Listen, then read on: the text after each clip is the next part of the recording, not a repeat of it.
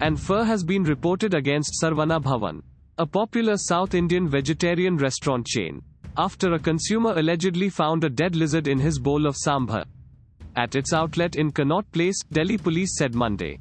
Pankaj Agarwal, a regular visitor to the restaurant, walked into Saravana Bhavan with his two friends Saturday night and ordered dosa and sambar. As they were having the dinner, Agarwal found a dead lizard in his bowl of sambar. He captured it on his mobile phone.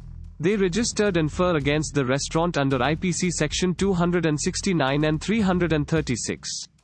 Thanks for listening to the latest news Suno.